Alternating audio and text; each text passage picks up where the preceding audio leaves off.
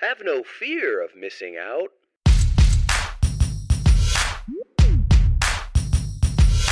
The show's about FOMO. Your host is Brian Franzo. He'll tell you what you don't know. And now, your host, Social Fans.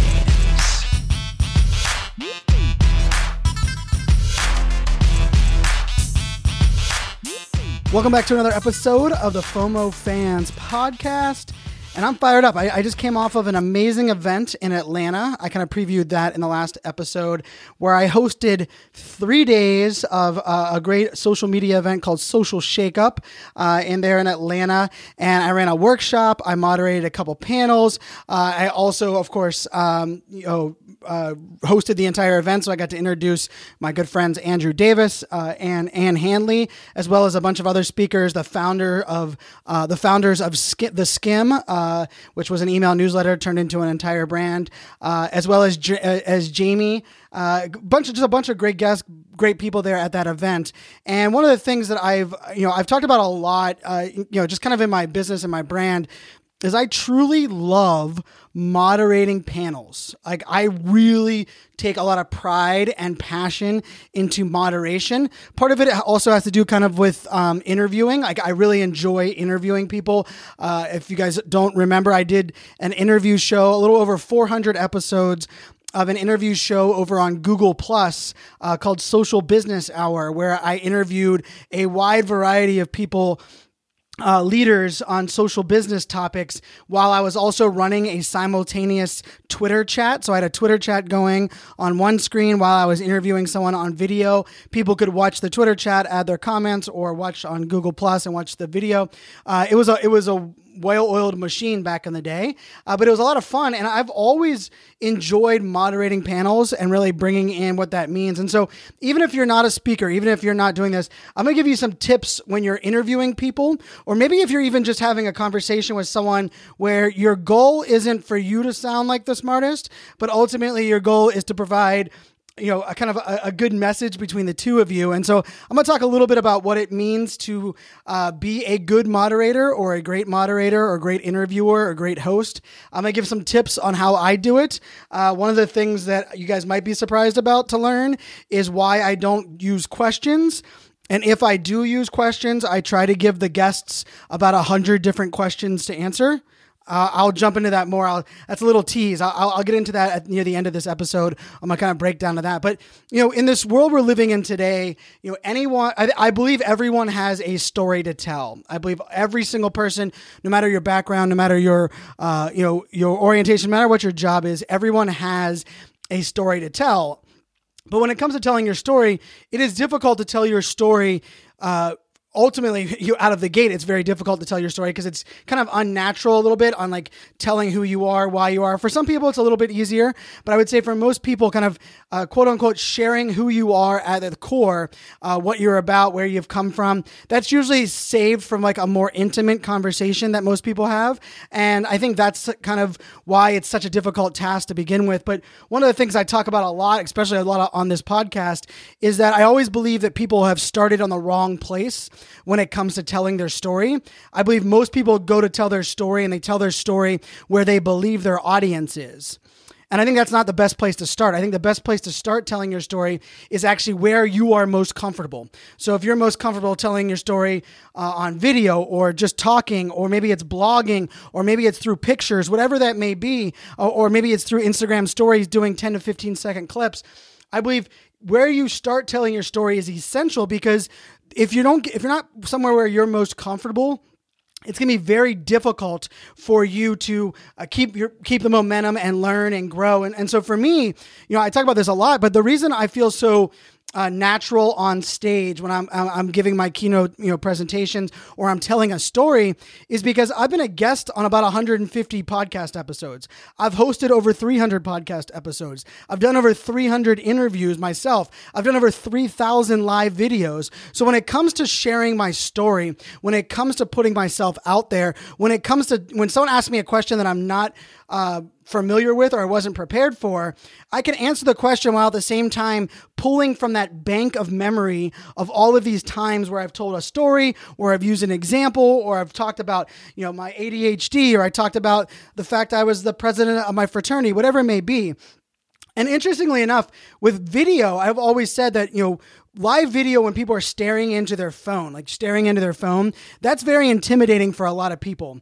But if you give them a web camera and you set them up in front of their laptop, a lot of people are familiar with that because they've done webinars or group chats on Zoom or Slack or whatever it may be. And so part of it's about getting comfortable. And so one of the things when it comes to being a great interviewer, a great host, a great moderator, this is one of the things that I think is essential to understand. Just because you are a great individual speaker does not make you a great moderator. Just because you are a great panelist does not make you a great moderator. Just because you like to talk does not make you a great moderator or interviewer. The interviewing moderator skill set is something that is unique. It's a very unique combination of listening, learning, understanding goals, being able to empower other people to look good while still incorporating your view and your vision into the conversation without it being about yourself. And to me, this is an overwhelming task. And the crazy part is, I don't believe most events, most organizers value this position very much. I think oftentimes when they have a sponsor and the sponsor is supposed to get stage time, they're like, well, that's fine. You can just moderate this panel. The panelists are all good, or there's a bunch of good brands that have lots of good things to say. Like, we're just going to throw it out there to them. We're just going to give them, let that moderator just kind of sit up there and call people's names. And here's the thing. Being a great moderator is probably one of the hardest things to do in an entire event. Being a great interviewer, I mean, look at podcasts right now. There's some great podcasts or great hosts of podcasts that really suck at interviewing. There's a lot of people that really, and part of that is because I don't believe they set things up correctly, but I also think they don't invest the time ahead of time or during an interview to understand all of these different nuances. And so I'm going to give you guys what my tricks are, some of the things that I require if I'm moderating a panel or if I'm doing a fireside chat, or even if I'm interviewing someone via Skype or Zoom or whatever it may be. And so the first thing out of the gate that I want to kind of share with you is, for me, the most key thing about being a moderator or being an interviewer is down to the word that we've all heard a lot, right? And it's the word trust. And that trust is extremely important, probably even more so than anything else you're doing when you're working with somebody else, because here's where it comes into fact. The people that are on a panel, and I moderated a couple panels this week, and I'm gonna use those as some references, but I moderated a panel with 2 people, I moderated a panel with 3 people, and I moderated a panel with 6 people this past week. And it was very interesting, right? It was a fun dynamic. But here's one of the things that I require when I'm moderating a panel is that I try to convey, I actually come out and say this, and I tell them, I want you to trust me that my job as a moderator, as a facilitator of this conversation, is to make you look good and link the way that you look good to what the audience needs and what the audience wants to get out of this conversation. Let me say that again. My job as a moderator, especially on a panel, is to make each one of the panelists look good, share what they hope to share, but at the same time, link that to what the audience wants. I think oftentimes this is where moderators go wrong, is they either focus only on what the audience wants and they don't make the panelists look good, or they just serve up softballs to the panelists and the panelists go into their robotic answering of whatever the heck that might be, and then it becomes a disconnected conversation to the audience. And we've all been in there. I unfortunately believe that most panels and most conferences suck, and it has little to do with the topic, it has little to do with the panelists themselves. It's the fact that the moderator isn't setting themselves up for success. The moderator isn't investing the time. And so here's a couple of things that I do. So first thing I do is I want to convey this trust. I also let each one of the panelists know that I've done a little bit of research on the panelists. So when someone gives me a panel to moderate, oftentimes I try to help work as a moderator. I want to pick the title and the description of the actual the panel, but I also want to do that after I talk to my panelists. And so one of my biggest things that when I'm talking to them is I say, for me as a moderator, I have just as much to lose as you guys do as a panelist if this panel fails. But I have less to gain, because for me, this isn't about me conveying my thought leadership, rather me conveying my ability to understand the needs of the panel as well as the needs of the audience. And so my good friend Erin Gargan-King just jumped in. She said, what's the biggest tip for making sure the panel isn't boring, like when everyone just agrees? And so here's how I kind of set that up. And so here's one of my number one rules when I'm moderating a panel is that, and I say it's a rule, but I've had to gently kind of balance this, is that I don't do questions. You don't get to submit your questions. I'm not going to give you a bunch of questions to answer as a panelist. What I'm going to do is I want each one of my panelists to tell me two things. Now, if it's a 6-person panelist, I always say 2. If it's a smaller panel, I did a panel with 2 people and I asked them for 4. But what I asked them for is, what are 2 key things that you would love the audience to take away from the panel? If I went up to somebody after this panel and I asked them what they thought about your addition to this panel, I want you to give me 2 key insights. It might be a data point. It might be something about you as your company. It might be whatever that may be. I want those 2 data points. And what I do is I take each one of those data points from each one of my panelists and I put it in a giant list. And then what I do is I then survey the audience. Sometimes I do that in person. I was lucky enough at the event last week where I spent the first day of the event. Anytime someone was talking to me, I was moderating this giant closing influencer panel. And what I said to everyone when they came up to ask me questions, I said, what are your thoughts on influencer marketing? And if you had a chance to ask any influencer a question, what would be the question you would ask them? And so I'm asking the audience to give me questions. I'm asking the panelists to give me takeaways of what they hope the audience gets out of this conversation. And then I opened up my notes app on my iPhone and I took a couple notes. And so that's how I kind of build the framework. Now, the reason I said that sometimes I have to give questions, there's often times where people don't trust me.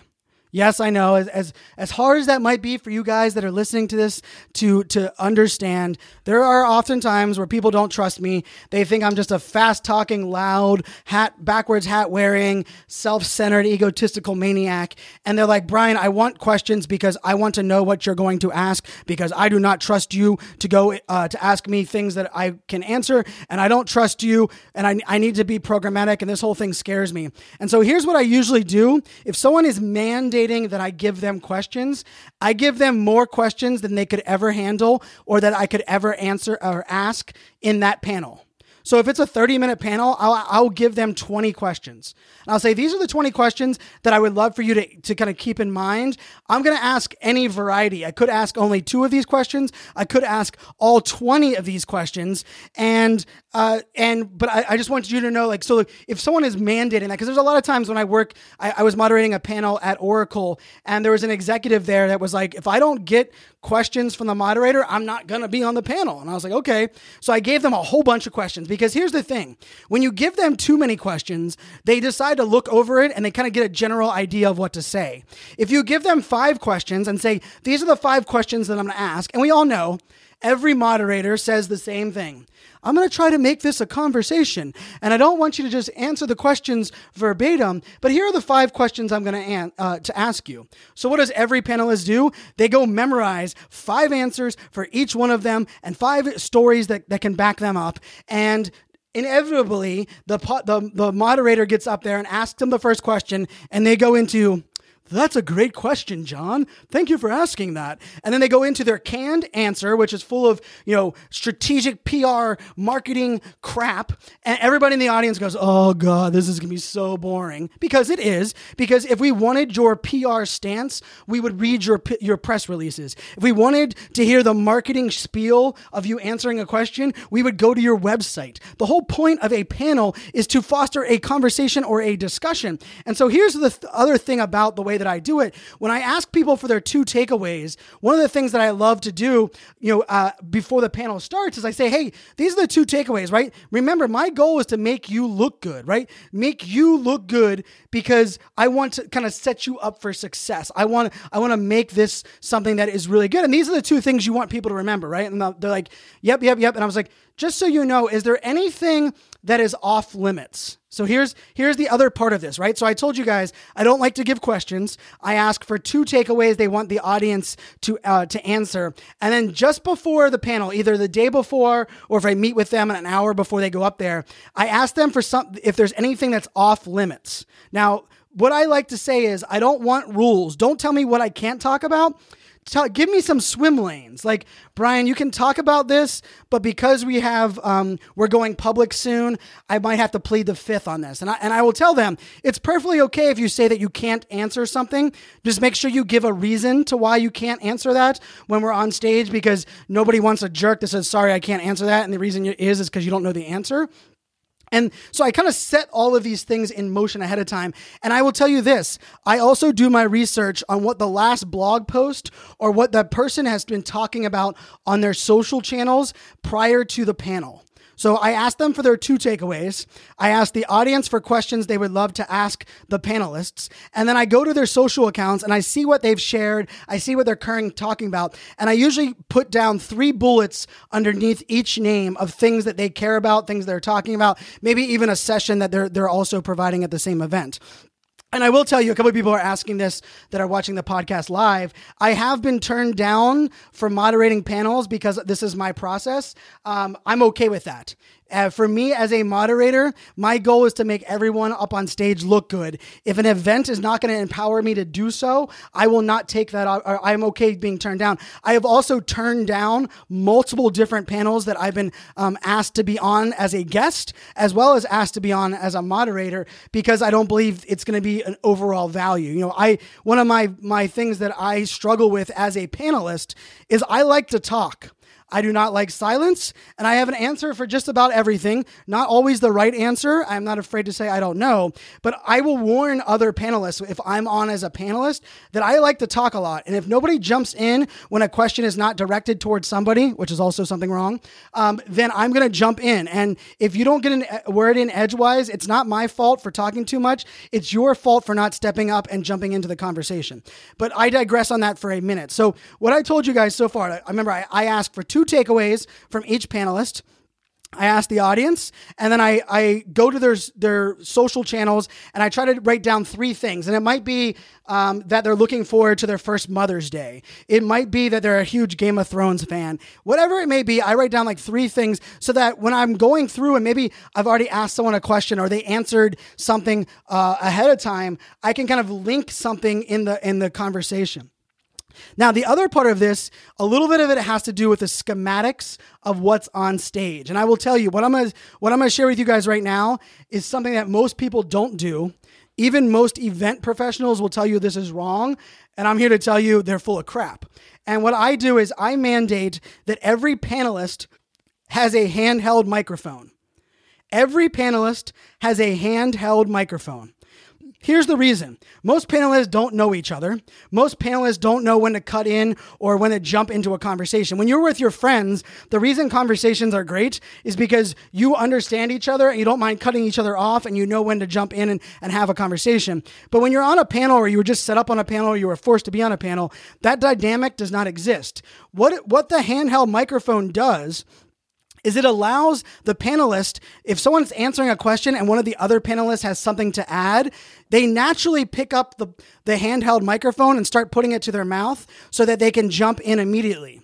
What that does for me as a moderator is it signals that I can, rather than following up with a question or following up with kind of recycling something, I can lead them to this other person that has something to say. It's a nonverbal cue that allows the panelist to signal not only the other panelist, but me as the moderator that they have something to jump in. I believe most panels are really boring when it's just question, or even worse, they ask one question and they make every panelist answer it every single time. That's, to me, is extremely boring, extremely extremely disconnected. And so I require that every single person on the panel has a handheld microphone. Now, for me as the moderator, I can either have one over my ear, a lavalier, or a handheld. As the moderator, it matters a little bit less. It's more of the idea of I want the panelists to be able to have that dynamic between each other.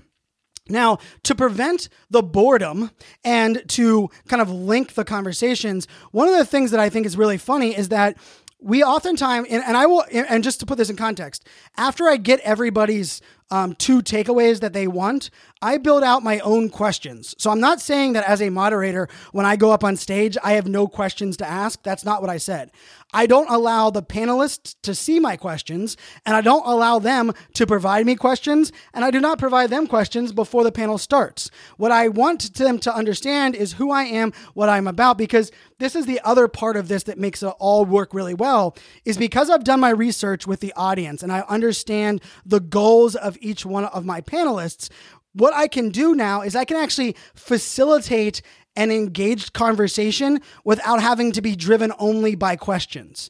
Most of the time when you've given people questions, those questions become how you drive people into the discussion. When they don't have questions in front of them, and this is the way I do that, is if someone's answering something and I know based on my research that another panelist has a counterpoint, what I will do is be like, after someone answers, I'd be like, wow, Monique, that was really interesting. I love that your take on there. Now, Kat, at your company, I know you have a little bit different take on that. What are your thoughts on what Monique had to say? Do you see how I did that? So the difference there and how we shift this whole moderation conversation, which is kind of a funny little rant there, is that when you're moderating something, it's oftentimes the questions become your crutch. The questions become your...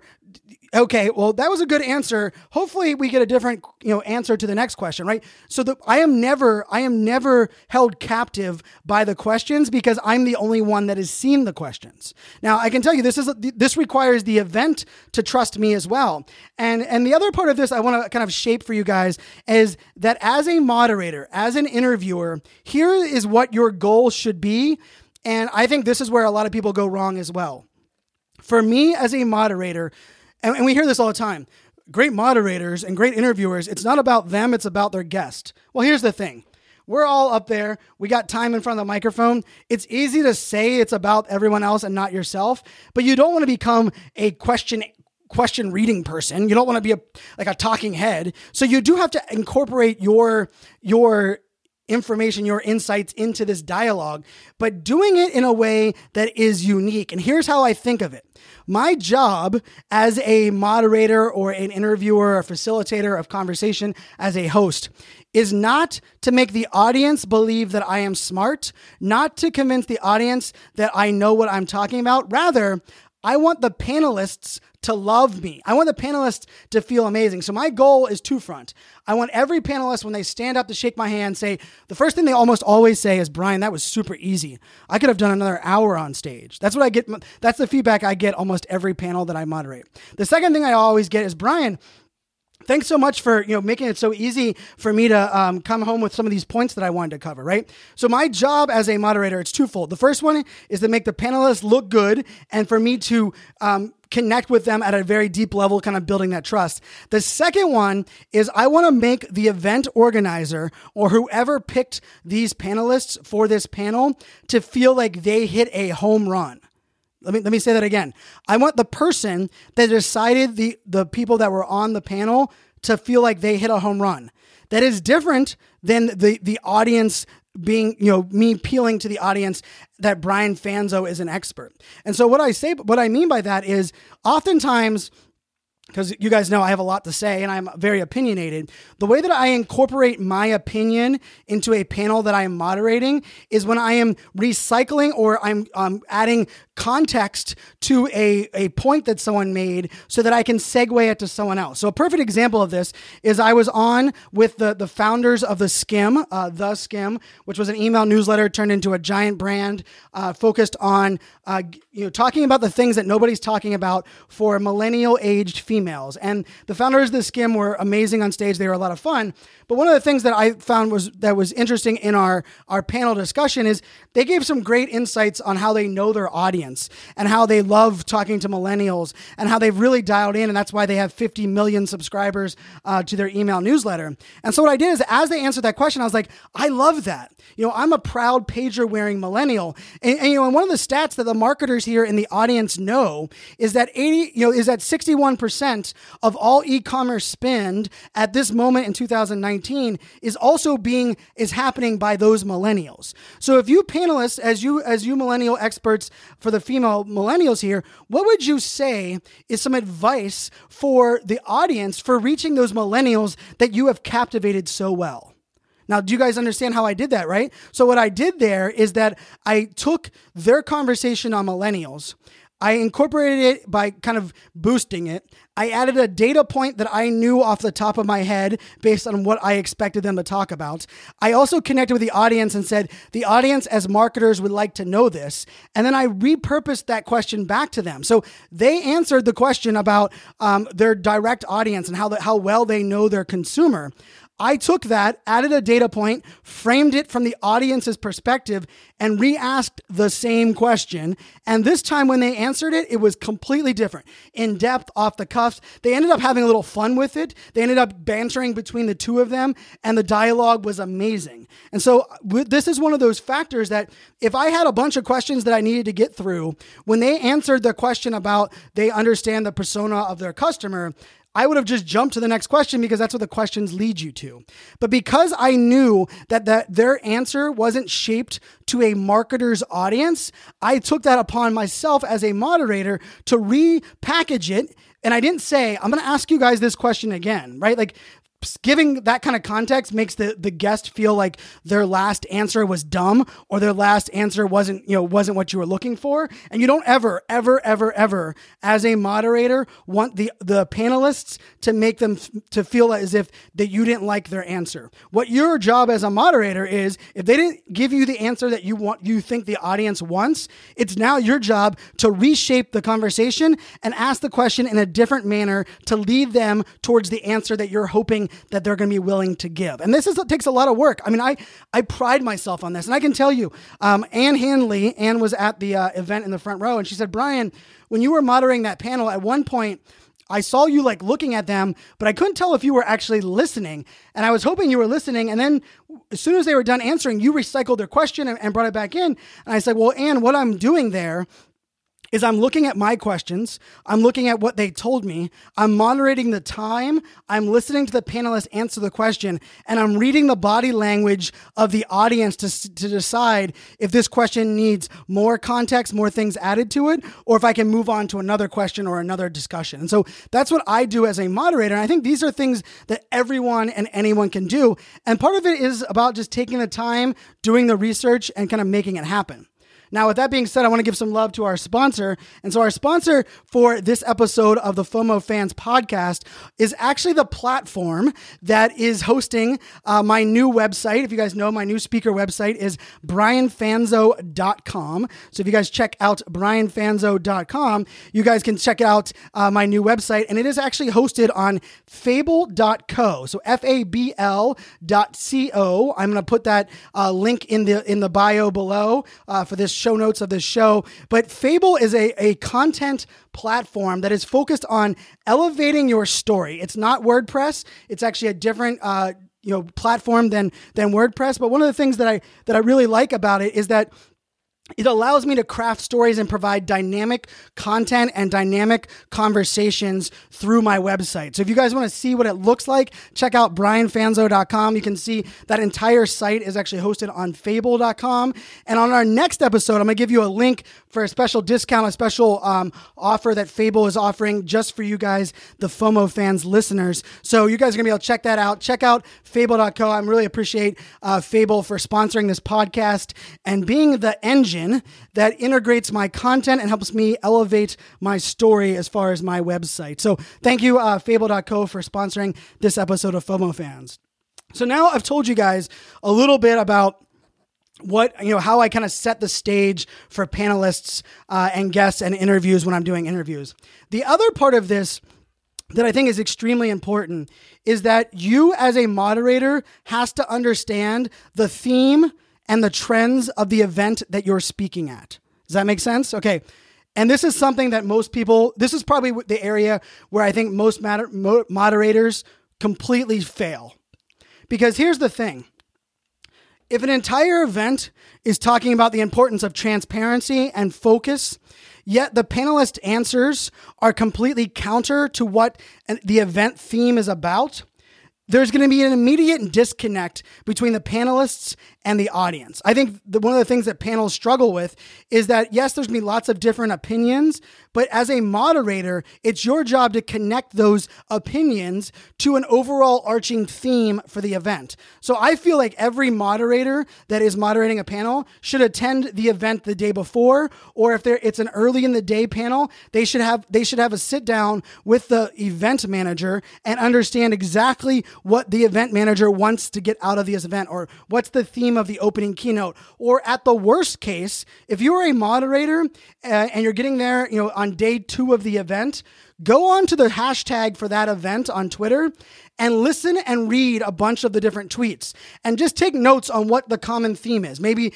the common theme is customer experience is the new marketing. Maybe the theme is innovation and change are happening. Embrace it, whatever that may be, because the other part for as a moderator is not only to make the panelists look good, but it's to connect it with the audience. And one of the easiest ways to do that is by using callbacks to other presentations. So I was doing this influencer panel. I had 6 influencers on the panel with me on Wednesday this past week. And each influencer was from a different background. It was actually a lot of fun. One was a travel influencer. One was a beauty influencer. One was a fashion influencer. One was a technology influencer. One was a local Atlanta event influencer. So I had all these influencers, different opinions, different views. But it was at the end of the 3rd day of this event. And so what I did was I knew that some of the conversation would be about having a niche as an influencer. Some of the conversation would be that influencer marketing isn't the same as what it used to be, but it's a good place that we're going. And so what I was able to do is I was actually able to call back into Andrew Davis's opening keynote, different points that someone made. So someone made a point about, well, for me as an influencer, my job is to focus on what my direct community wants. And that focus is key. As soon as she was done saying that, I'm like, well, the audience here, everyone here in the audience has heard that, because yesterday morning, Andrew Davis told everybody that as marketers, we need to be more focused on what we're doing and understand how to deliver this content. And I was like, and isn't it interesting that influencers also have this same need for focus? So if you're a marketer and you're an influencer, that's just another thing that we have in common. And if you guys see how I did that, what I did was I called back to a previous presentation to build trust, because the audience had already heard that, right? And so because they heard it from someone else and they're now hearing it from the panel discussion, it actually adds validity and it makes it something more memorable. It's actually backing up the earlier presentation and adding validity to what the person on that panel has to say. And so I think that is something that is extremely valuable and extremely important. Now, I'm going to give you guys a couple other things when it comes to interviewing someone, or it comes to making these panels and things less boring. And one of the other things is you as a moderator have to realize that it is a dictatorship and you are the dictator. Yes, that's kind of scary, right? And just coming off of Game of Thrones, you need to be the dictator like, Dany was on the dragon, right? You need to make your own decision and own it. Therefore, if someone is rambling on, you need to come up with a creative way to cut them off or to signal to them that you have something else to add. I've gone as far as to tapping and kind of getting their attention and being like, hold on, let me bring that back. Or even jumping in and saying, wow, that's some great insight. Before you get into that detail, let me do a follow-up question with the next panelist. And here's the thing, being good at cutting someone off without coming across like a rude dick is a tactic of a great moderator and a great interviewer. I'm someone that talks a lot. I'm someone that talks fast, but I love a moderator that will cut me off. I love a moderator that will jump in while I'm saying something and want to add something to it as well. And I even tell, I think as a panelist, it's also our job to give the moderator a little bit of background. Like anyone that's moderating me, and it's funny, some of the people that are watching live right now, they've actually had me as a panelist, and they've been one of my moderators, and they'll attest that I will go up to them and say, hey guys, I talk fast, I hate silence, and I believe I have an answer for this entire theme. So feel free to cut me off. Feel free to tell me not to jump in. Feel free to even say something like, I want someone to answer this question other than Brian. Like, I am not offended by that, right? Like it's for me as a panelist, I want to give the moderator as much runway to do it their way as a dictatorship, because here's the thing that why I think moderating a panel is everything. You only have a set amount of time. And the people that are up there on the panel have usually in their head a set amount of things to say. And just because a panelist wants to say something, just because the title of the event is, or the panel is that, it does not mean that it's the right place or the right time to add that context. There is nothing worse than a panel where people go, yeah, I have the same answer as that person. If a panelist is answering by saying, well, I really don't have anything to add, or I have the same answer as someone else, the moderator has failed. The moderator sucks at their job. And here's the thing. If you're interviewing, it's okay. You can take these same tactics with Facebook Live, the same tactics if you host a podcast, the same tactics if you run a Twitter chat. These are all tactics that you can implement. My good friend Jen Cole is in the live video right now. And Jen and Julie, my two good friends that do a amazing Facebook Live show where they interview local businesses in their Wichita community, they do a great job of allowing the business owners to tell their story, but they also wrap it back into their overall messaging. And I think this is one of those keys that you have to be able to listen, but don't listen for your turn to talk. Listen for your ability to link what they have to say to who the audience is. I will tell you this. This is this is some inside baseball that I'm going to give you guys here at the end of this episode. When I'm listening to someone answer a question, do you want to know what I'm listening for? I'm listening for their tweetable. Let me say that again. When I ask someone a question, I am not listening to their entire answer because, like I said, in my head, I have to think about the clock. I have to think about my next question. I have to read the audience. What I actually listen for is what is the tweetable that they're going to say. What is that one soundbite from their answer to my question that is of direct value? And then when I hear that, what I think to it myself immediately as the host is that tweetable relative to the audience? If it is, I am not going to bundle the answer. I don't have to kind of bring that answer back around. I can jump into the next conversation. If I think it might be a little disconnected for the audience, my job now is to take that tweetable and make it a valuable tweetable for everyone that is in the audience watching this panel or watching this interview or listening to this interview. And that right there is the number one skill. And if you do not know how to listen while also doing other things, and if you're not willing to understand the audience that your panel is speaking to, I don't care how great the answers are. If the answers don't meet the expectations of the audience, the panel will suck. I was at Inbound, which is an event hosted by HubSpot, and I listened to 3 of the worst panels that I've ever heard in my entire life. And unfortunately, one of them, Serena Williams, was on, and one of them, Anna Hendricks, was on. And I love Anna Hendricks. I think Serena Williams is a genius. She is an inspiration. She is a leader. She is someone I want my daughters to look up to. But the moderator did a horrible job of only trying to please Serena or only trying to please Anna Hendricks. And here's the thing. If you have a celebrity, if you have someone that is stuck in their ways, the panel will still, it does not have to suck if the panelist is stuck in their ways. If you as a moderator knows how to repackage their answer, connect it with the audience, and make it lead into the next question. Let me say that again. If the panelists are robotic and they are stuck in their ways, the panel does not have to suck. If you as a moderator know how to repackage their answer and put it in the context of the audience and then lead it into your next question. And I'm gonna give you guys an example of that. It was during this last panel that I gave, and someone up there on the influencer panel that I was giving just made the comment that you have to be very selective as an influencer, and it's not your full-time job. And so if it's not your full-time job, you also have to know the priorities of the influencer. Now, there was a bunch of marketers in the audience, and for the marketers, I'm like, ooh, I'm not sure if they're going to want to hear that an influencer says they got better things to do than to answer every email request that comes in. So the way I did that was, I was like, oh, that's a great intake. And I was like, and we as marketers know that we have lots of things going on, and we have lots of things coming into our email inbox. And wouldn't we all like the emails that are coming in to have the best chance for success? So what she's saying here is that for you as marketers, when you're reaching out to influencers, make sure that you're dialed in and you understand their story, and you're able to connect what your brand messaging is to that influencer, so that influencer feels like that email is worth their time. And all of a sudden, I took an answer that she gave that might have been a little bit hard for the marketer to understand, and I repackaged it. And then what I did off the end of that is, and it's kind of hard to make that understand.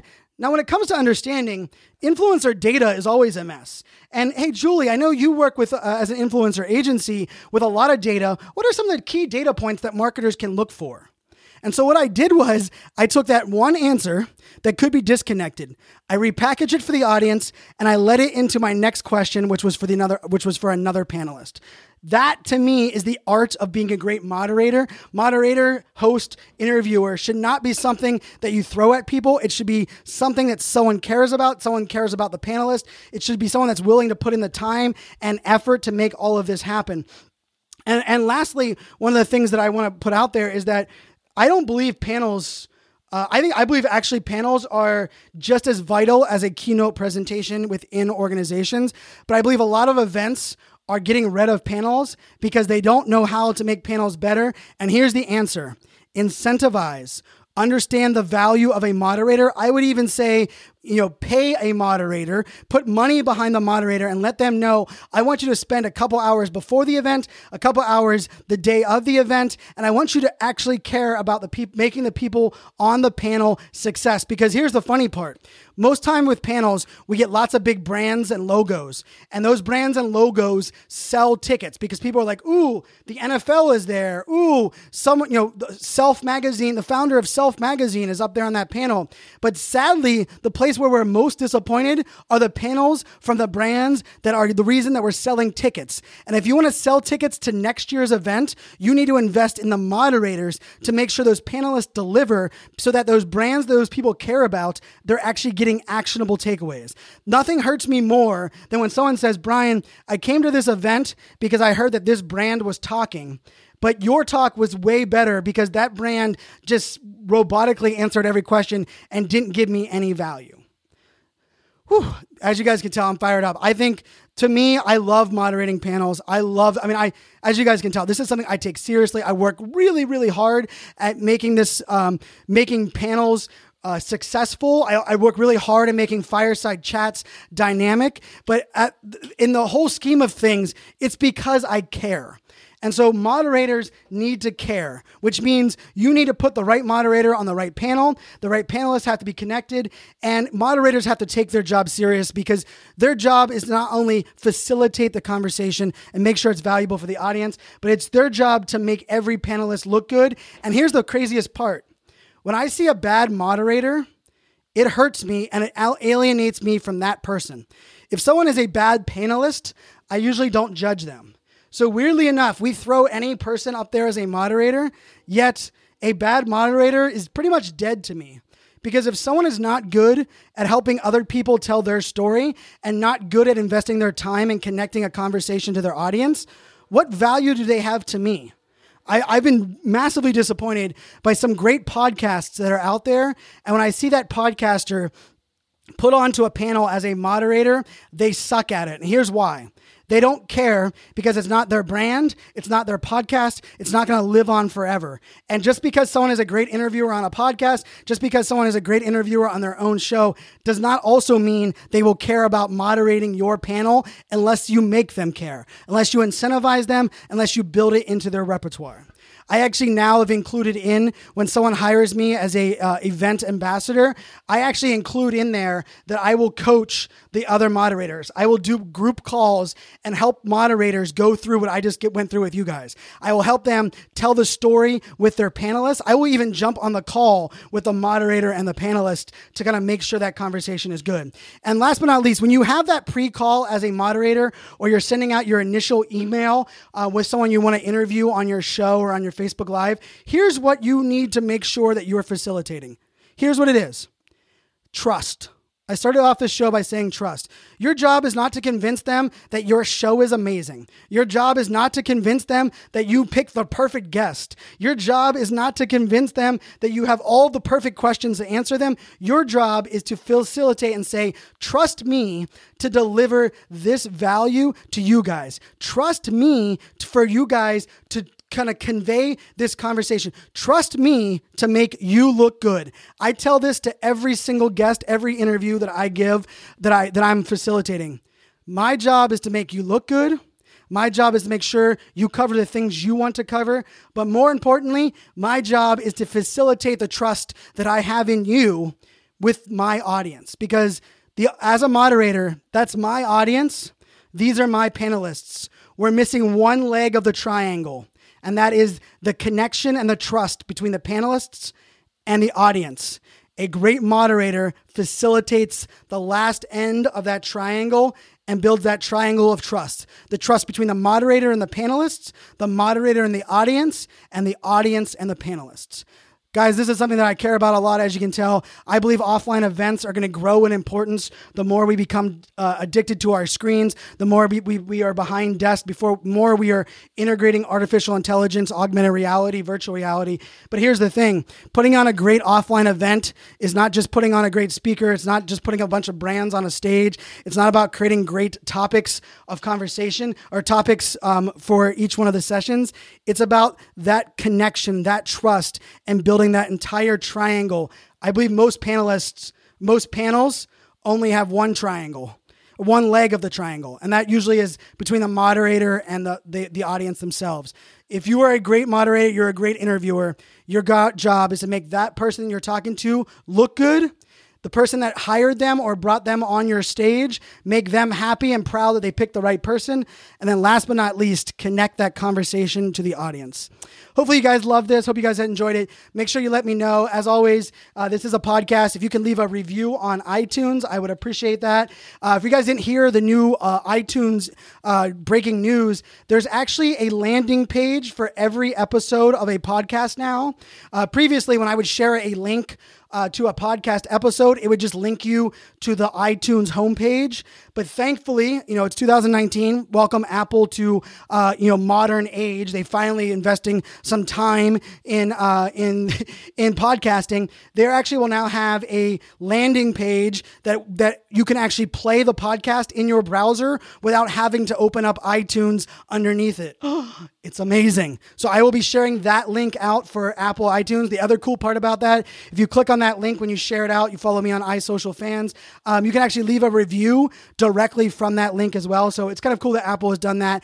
Once again, a little shout out to my sponsor. My sponsor really did a great job of taking care of me and really, allowing me to create a great, not only a great website, but a great partnership. They are a great company that I really love working with Taj and their team. So you guys check out fable.co. If you want to see what it looks like, check out my new speaker site, brianfanzo.com. If you have an event, a company, association that you think I would be a great fit for speaking, give them that website. I have my 4 most popular keynotes up there. You can actually download the PDFs of the descriptions of each one of my keynote programs. I also customize and personalize different keynote programs for different audiences. This week, I'm actually flying to Kansas City to work with the Digital Summit. So if you're in Kansas City, come to the Digital Summit Kansas City. And the name of my talk that I'm giving there are 10 marketing lessons that we can take away from the Fyre Festival. And if you've listened to this podcast and listened to every episode, you know that I have an episode that's dedicated strictly to the Fyre Festival. Someone heard that episode and said, hey, I would love for you to talk about that at my event. If there's a podcast episode that you guys like, that you enjoy listening to here on the show, I would love to craft that into a keynote presentation for your community, for your association, for your event. That's all I got for you guys now. Until next time, my name is Brian Fanzo, better known as iSocialFans. Make it a great day, my friends. Let's hope and pray that we can make panels great again, and we can invest in moderators and make sure interviews are about this triangle of trust, because I believe in it. I love doing it, but I still think we have a long way to go. Cheers, my friends.